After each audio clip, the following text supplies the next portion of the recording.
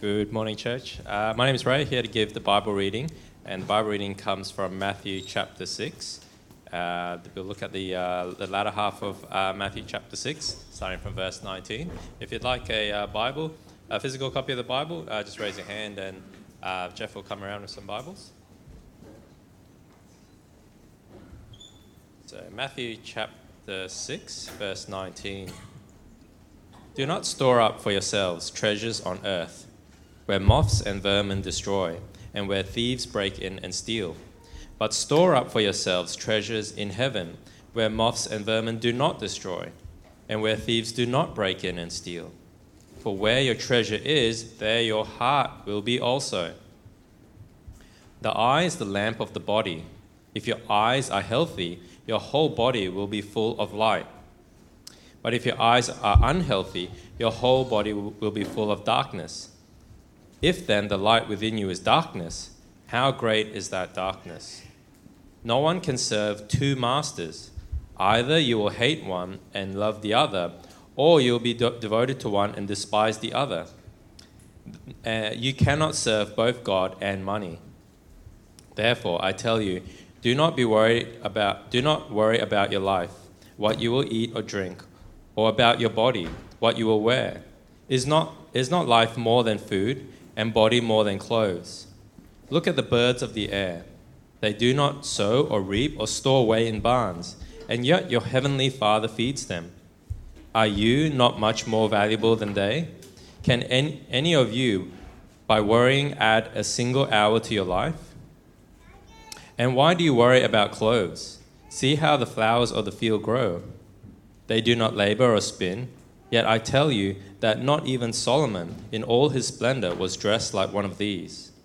If that is how God clothes the grass of the field, which is here today and tomorrow is thrown in the fire, will he not much more clothe you, you of little faith?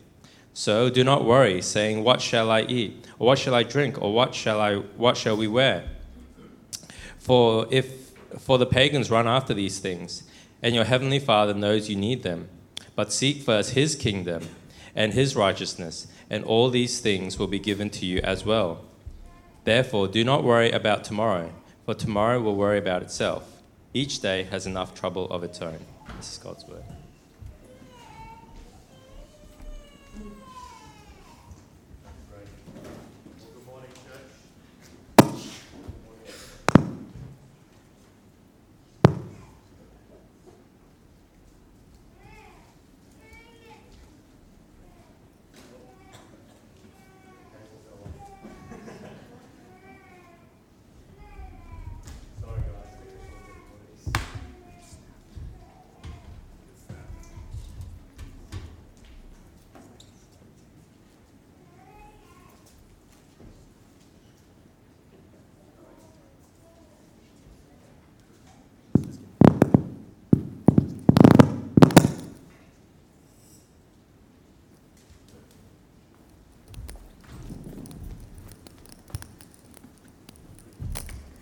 Hello. Can you hear me? Thank you. Thanks. Well, welcome to church this morning. Now we're continuing our series in discipleship called Follow Me. It's such an important series as we think about how we can use all of our life to follow Jesus. Now, friends, our vision this year is to go deeper with God, deeper in relationship with Him, deeper into the Word, deeper transformation in our lives. That's what we want to see. And that happens when we gather together around God's Word to go deeper into God's Word in community together. And let me tell you about something coming up that will really help us with this, and I think is one thing you can't miss, and that's Church Camp. Church Camp is coming up very soon, and I want to see every single one of you there. I actually think it's one of the biggest investments that you can make into your spiritual life. Like, you will see amazing gains when you spend time deep in community with one another, deep in God's Word, really. Because that's the way He gives us to grow. Yeah, so please, register for Church Camp. You can register now. You head to our website. Early bird discounts are available, so I know you all want to save a little bit, get in there. And something exciting this year is we've got some new camp merch that's going to come with all of your registrations. So please get in there, get stuck in. We're finalising designs for that, but that shirt's going to look awesome as well. So get in there, guys. Now, I'm sure as we come into today's sermon and we've heard the Bible reading that we just heard before, that you all have a lot of questions about money. I'm sure there's a lot of questions about money. Can you be rich and be a Christian? A lot of us sitting here thinking, I hope that can be the case. How much should I be giving away? Is it selfish to go on overseas holidays? How should I use my money? Money is a huge part of our lives, and it's really important to think hard about it. And Jesus knows this as well. In fact, Jesus, he talks about money over and over again in the Gospels. He teaches on money very often. I'm not sure if you realize this. Because he knows that we need to have the right perspective on money if we are to live a life that honours him. Now, we've been working our way through the Sermon on the Mount in the past few weeks. Last week, we looked at the Lord's Prayer, where we looked at how we are to depend on God to really pray in line with his will. We've been looking at how Jesus actually shows us the way for disciples of Jesus. Life in the kingdom is completely radical and revolutionary. It's countercultural to everything the world tells us. People of the kingdom live in a way which is very counter to the world. And when it comes to money, let me tell you, this is definitely not the exception. I'm just going to give you a little warning now. This is a sermon that might make you a little bit uncomfortable. But it might also transform your life if you get the right view on how your treasures given by God are to be used for his glory.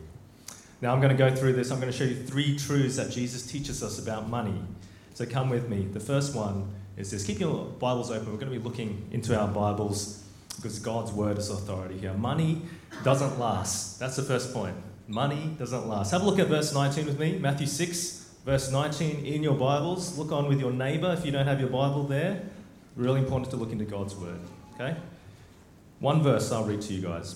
Do not store up for yourselves treasures on earth where moths and vermin destroy and where thieves break in and steal. We'll stop there for a moment. Do not store up for yourselves treasures on earth. Jesus, our King, tells us, this is a command. I hope you notice this. This isn't an optional extra. He tells us not to store up things on earth. Why? Well, because they don't last, essentially. It's not a hard point to understand. You can have the most expensive piece of clothing. Maybe you've got this shirt at home. I decided to look at the Gucci website the other day. Never been there before, but this is $2,800. First time I've been to this website, I almost fell off my chair when I saw the price of this. So, people buy clothes like this. But what happens? If a moth gets to it, it's destroyed. It's gone. You can have the latest iPhone, the most cutting-edge MacBook, but what's Jesus tell us? If a thief breaks into your house and steals it, it's gone. The point's pretty clear. Things on earth, they don't last. Your possessions, 100 years from now, will be gone, or at very least you will be. But not so for your heavenly treasures. Have a look at verse 20. Verse 20. But store up for yourselves treasures in heaven where moths and vermin do not destroy, and where thieves do not break in and steal. Now, what are the heavenly treasures Jesus is talking about? Well, it's all the blessings that will be lavished on disciples in the new creation. Right? The things that we have a little taste of now, but we will see fully in their fullness, the consummation of all these things when we go to our heavenly home. Things we can't even really comprehend how good they are. Perfect love, joy, worship, feasting, no suffering or pain. Best of all, it's seeing our God face to face. So the real treasure is relationship with our God, the one who made us. It's blessings being poured out abundantly by God. Everything we need and more. Everything we were made for. And let me tell you, these heavenly treasures, nothing will ever take them away. So what's a better option to invest into? Heavenly things or eternal things? Heavenly things or earthly things? Now let me ask you, if you were to invest, some of you invest, some of you, the concept's not hard. You want to invest into something that will give you the most returns, right? You want to put your money into something that will give you the most returns you had, right? Now, would you invest all your money into buying stocks in a company that you had no idea whether they'd be around tomorrow or not?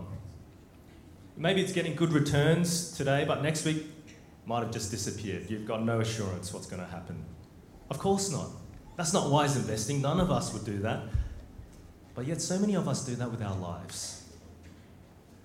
We pour all of our time, energy, and effort into things that are here today and gone tomorrow, material things that will break, rust, fade away. The prime example for this, the Australian dream, you know what that is? It's our homes, isn't it? It's our homes.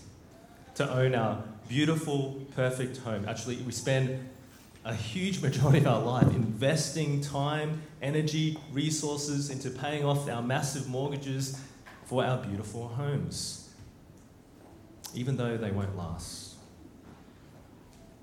But Jesus calls us, his disciples, into something very, very different. He calls us to live for the eternal, not the temporary. Live for the eternal, not the temporary. This is actually wise investing. And this will actually transform your life. Let me take you to second truth. Money steers your heart in the wrong direction. This is the second truth Jesus teaches. Have a look at verse 20 with me in your Bibles. Verse 20. But store up for yourselves treasures in heaven where moths and vermin do not destroy and where thieves do not break in and steal. For where your treasure is, there your heart will be also. The principle is clear here. What you love, what you treasure most is the direction that your life is heading in. Right? What you love, what you treasure most is the direction your life heads towards. We are called to a wholehearted devotion to the things of heaven. A wholehearted devotion. Verse 22, even though a little bit cryptic, reinforces this. Have a look at verse 22. Keep reading on. The eye is the lamp of the body. If your eyes are healthy, your whole body will be full of light. But if your eyes are unhealthy, your whole body will be full of darkness. If then the light within you is darkness, how great is that darkness? Now in the original language, in the Greek, when it says, if your eyes are healthy, your whole bodies will be full of light. What that healthiness actually means is singleness of purpose. That's health. It's your eyes being fixed with complete devotion on what is good. In this case, God. And we think about this. When your eyes are like this, then your whole body will be filled with light because it's fixed on the things of light. Friends, we move towards the things that we have our eyes fixed on. All right? We move towards the things we have our eyes fixed on. I don't know if you've ever been driving with a passenger in your passenger seat and then they're like, hey, did you see that person over there? They point out the window and then you have a quick look over to see and then you'll find that you're slowly drifting over to the left and you have to correct yourself, even though that's not what you plan to do. Because it's just natural that where your eyes are fixed is the direction that you'll go in. And that's definitely the case for our lives. I went through a phase where I started watching all these tech channels on YouTube. Do you guys ever watch tech channels? So there's so many cool, all the new accessories, devices and things. And you know what I found? I started having this desire for all these things that I never had a desire for before. Things I didn't even know existed, to be honest. And I was like, I need that. I really need that thing. I really need that new stand or accessory for my table or whatever it is. But I wanted them because I had my eyes fixed on them. Friends, what we fix our eyes on determines the direction of our life. What we fix our eyes on determines the direction of our life. These principles, I think, that Jesus gives us, they're not hard to comprehend, right? You can see what he's trying to say here. What we fix our eyes on determines the direction of our life. So here's my question. What do you have your eyes fixed on? What do you have your eyes fixed on? What is it that you daydream about? What is it that you're putting your efforts, your time, your energy into? Are they material things or are they spiritual? If you look at the shape of your life, I wonder what it will tell you about what you actually treasure. Because what we fix our eyes on determines the direction of our life. And friends, let me tell you, if money is a treasure that your life is set on, that your eyes are fixed on, that your life is headed towards, you'll find out something very quickly. And this is our third point. That money is a bad master. It's a bad master. Have a look at verse 24 with me. Matthew 6, verse 24 in your Bibles. No one can serve two masters. Either you will hate the one and love the other, or you'll be devoted to the one and despise the other. You cannot serve both God and money. Here's the thing. There can only be one God in your life. One God in your life. You need to choose who you serve, God or money. Jesus makes it very clear. You might be sitting here wondering, well, how do I know if my master is God or money? Well, I think it expresses itself in two very opposite ways when we think about money as our idols. The first is luxurious living. This is a very obvious one, okay? This is the obvious one. This looks like the finest clothes, jewelry, the most expensive meals, the flashiest cars, the most exotic holidays, you know? These are the people who live for money, or more accurately, what money offers them. This is worshipping money for freedom, joy, satisfaction. That's why you worship money. But there's another way that we can worship money, and it's not so obvious, and this is expressed in extreme stinginess. This is the one that's a bit hidden away. This looks like someone who doesn't ever overpay for things, who's very particular about their spending, and because of that has a huge savings account or investment portfolio that's growing and amassing wealth. But there's no generosity. This looks like not being able to let go of your money. And this is worshipping money for safety, for security. That's what you're hoping money will give you. But friends, let me tell you something. Money is a bad master. It's a bad master. It keeps demanding more and more of you, and it will never let you go. Being enslaved to debt, being enslaved to a massive mortgage that dictates all my career and family choices, being enslaved to the endless cycle of keeping up with everyone else around us and what they have, it won't lead you to the life you want, let me tell you. It will lead to destruction for you. Friends, God is the only master who will give us life, real life. We look to money for these things: freedom, enjoyment, satisfaction, security, safety. These are good human desires, but we look to money to fulfill them. Let me tell you, the only place you will find these things is in God. God, the good master, who loves you, who blesses you with every spiritual blessing in Christ. Money can't offer you these things, only God can. Don't look to money to give you what only God can. Now, point 4, the results of a reformed heart. Jesus has taught us quite clearly about what's important through those 3 points. It isn't worldly things, it's heavenly things. It isn't temporary things, it's eternal things. It isn't money, it's God. That's what's important. And when we have a deep conviction about these truths, when our hearts are reformed to value what's really important, to love the things that God wants us to love, do you know what happens? We can be at peace. We can actually be at peace. Have a look at verse 25 with me. Matthew 6, verse 25. Let me read this to you. Therefore, I tell you, so there's a therefore, it's linking to everything that's come before. Therefore, I tell you, do not worry about your life, what you will eat or drink, or about your body, what you will wear. Is not life more than food, and the body more than clothes? Look at the birds of the air. They do not sow or reap or store away in barns, and yet your heavenly Father feeds them. Are you not much more valuable than they? Can any of you, by worrying, add a single hour to your life? And why do you worry about clothes? See how the flowers of the field grow. They do not labor or spin, yet I tell you that not even Solomon in all his splendor was dressed like one of these. If that is how God clothes the grass of the field, which is here today, and tomorrow is thrown into the fire, will he not much more clothe you, O you of little faith? I love these verses. There's wonderful verses. And I love too how Jesus, when he tells us to stop worrying about material provisions, right? He's telling us to stop. He doesn't just say so in an arbitrary sort of way to go, hey, stop worrying. Why are you worrying about it? He gives us good gospel reasons for this. And he tells us this: if God provides for the birds of the air and the flowers of the field, won't he provide so much more for you? You are humans, people made in his creation that he loves. You are deeply precious to him.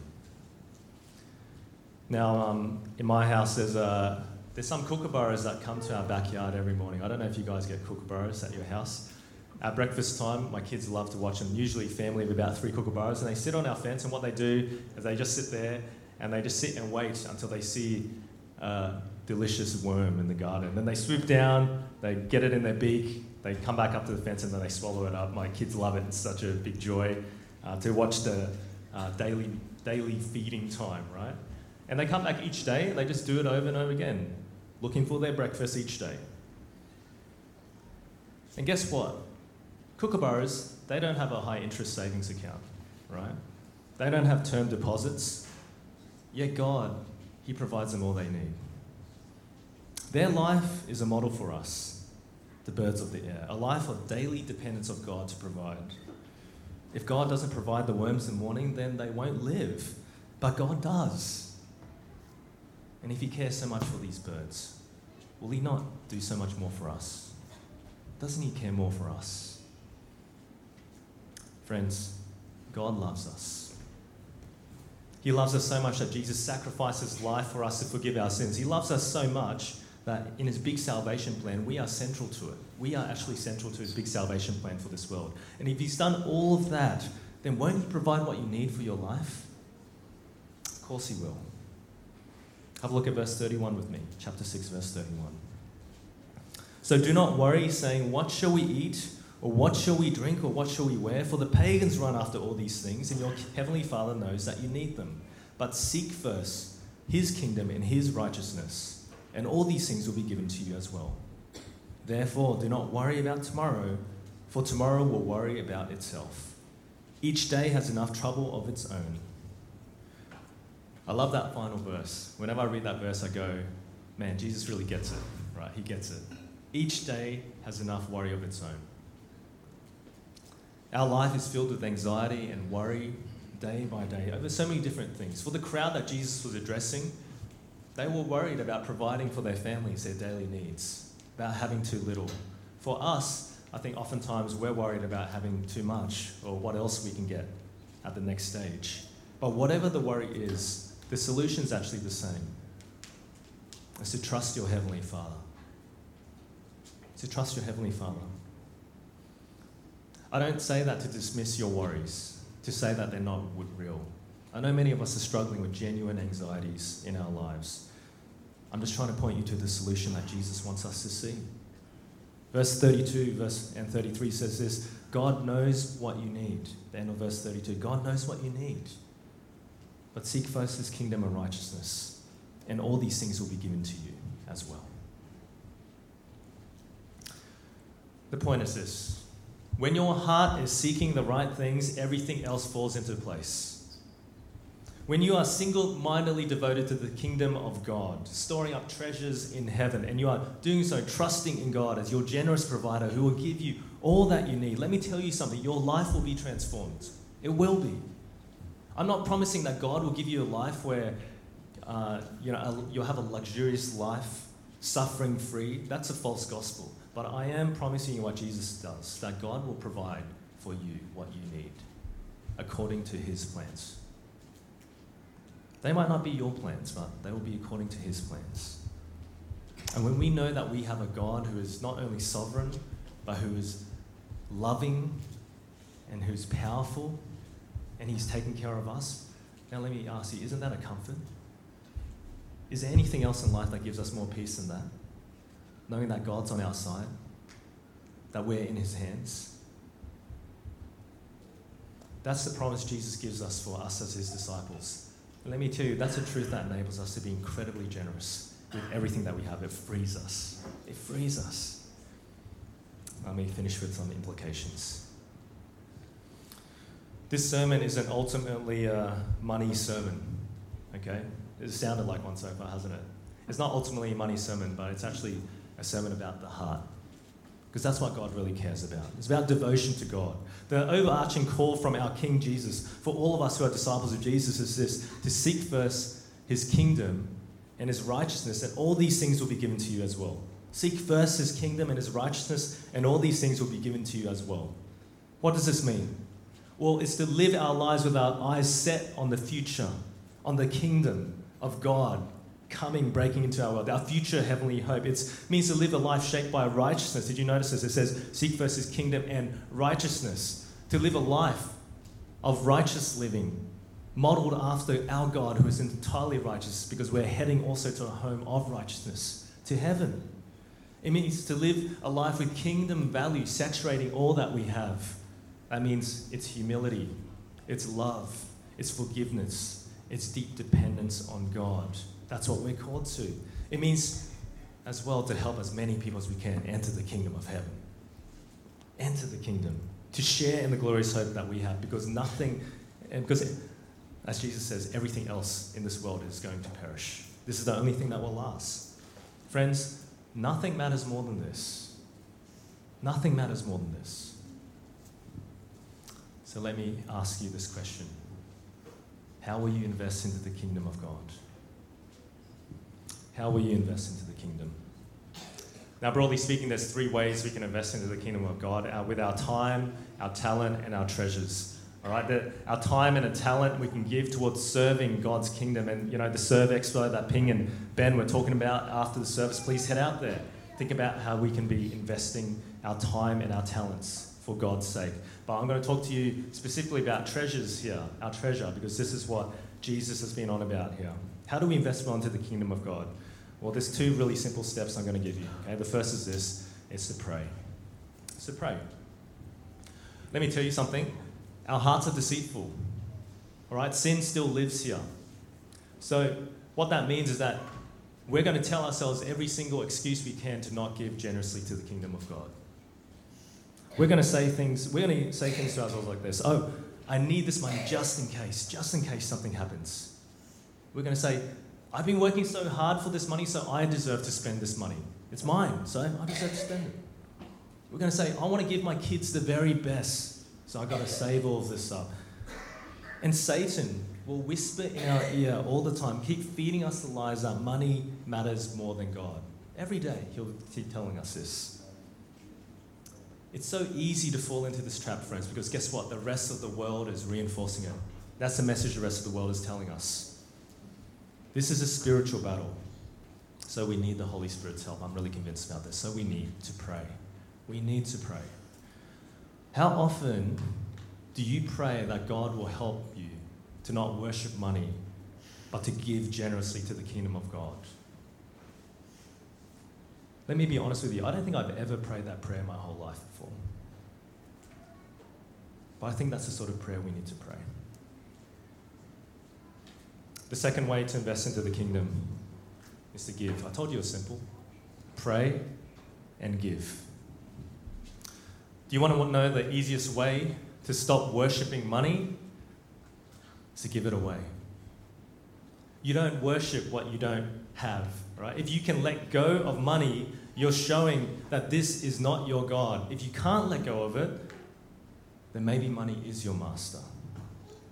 You worship with your wallet, friends. We need to understand this. And once again, this is a revolutionary way of thinking, isn't it? The world will think you are crazy when you start giving your money away. You work so hard for it. This is your money. Use it for yourself. You deserve it.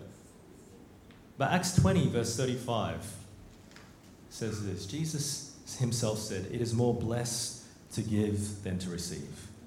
It is more blessed to give than to receive. I wonder something. Do we actually believe this to be the case?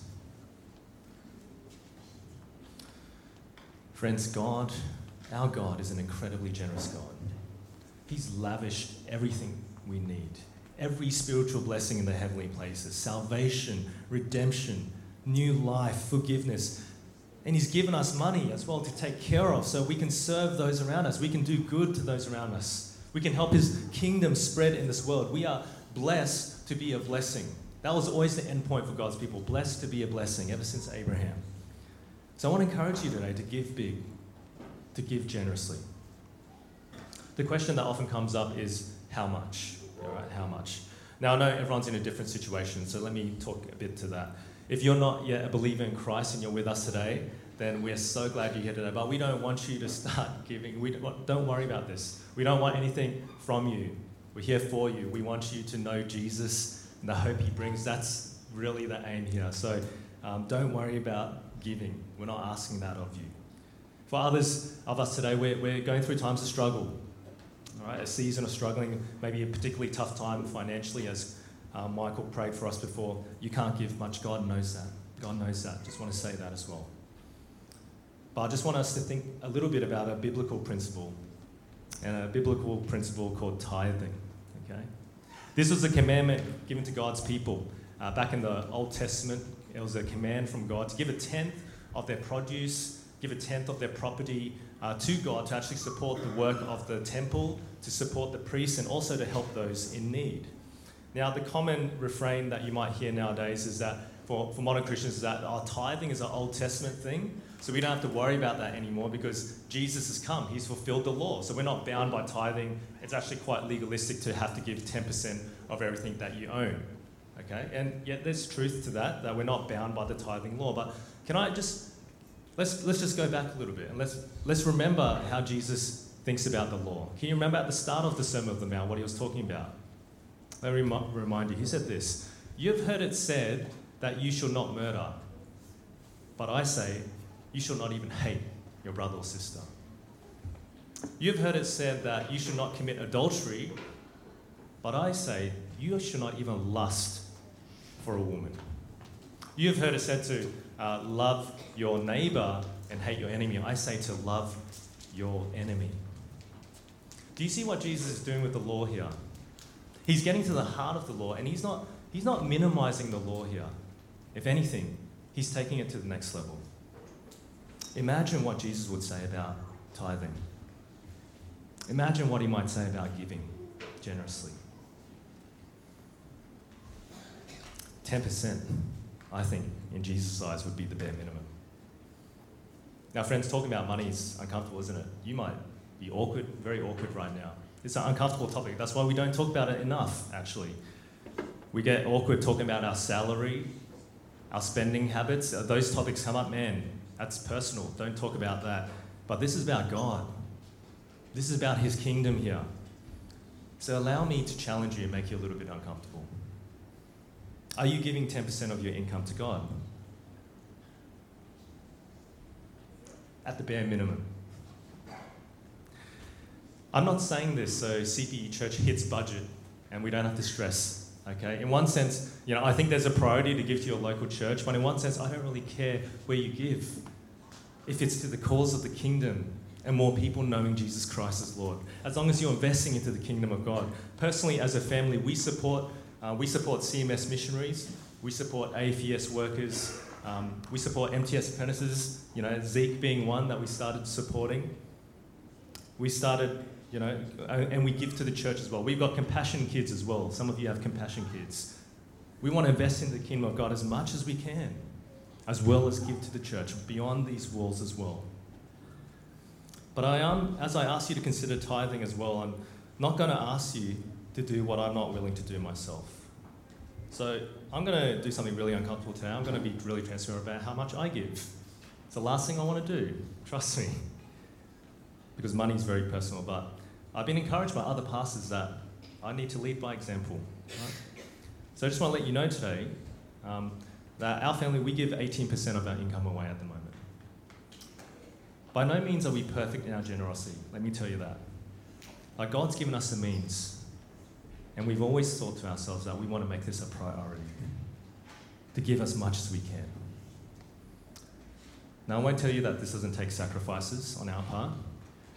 We don't upgrade our phones until they stop working. I drive a 15-year-old Nissan Tiida. Can't believe it still works. We don't eat out very much.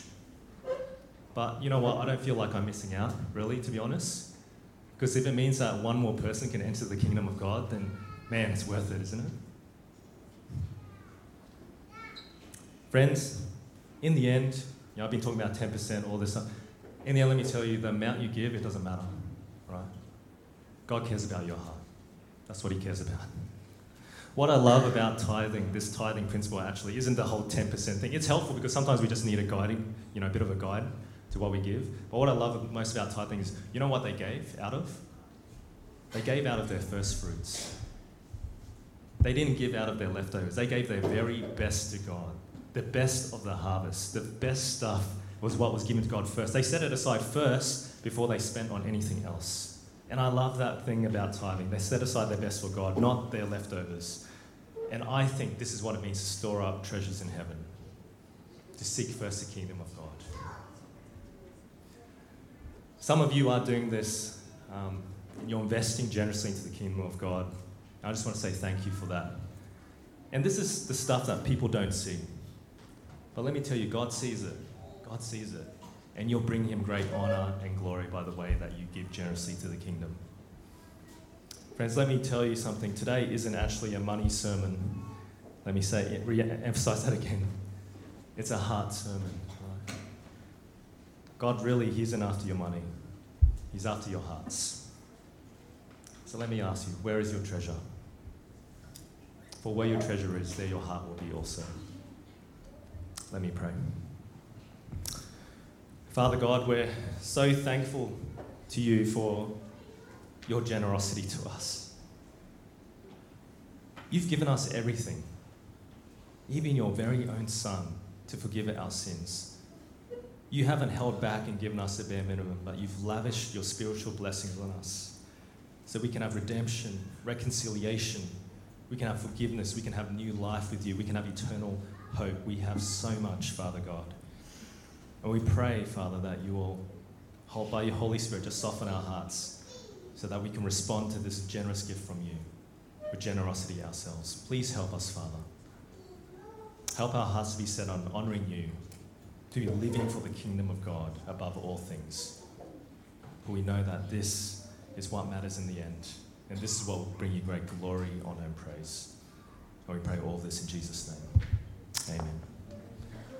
Now, friends, I'm going to give us a chance to respond now. And coming up on the screen is a QR code.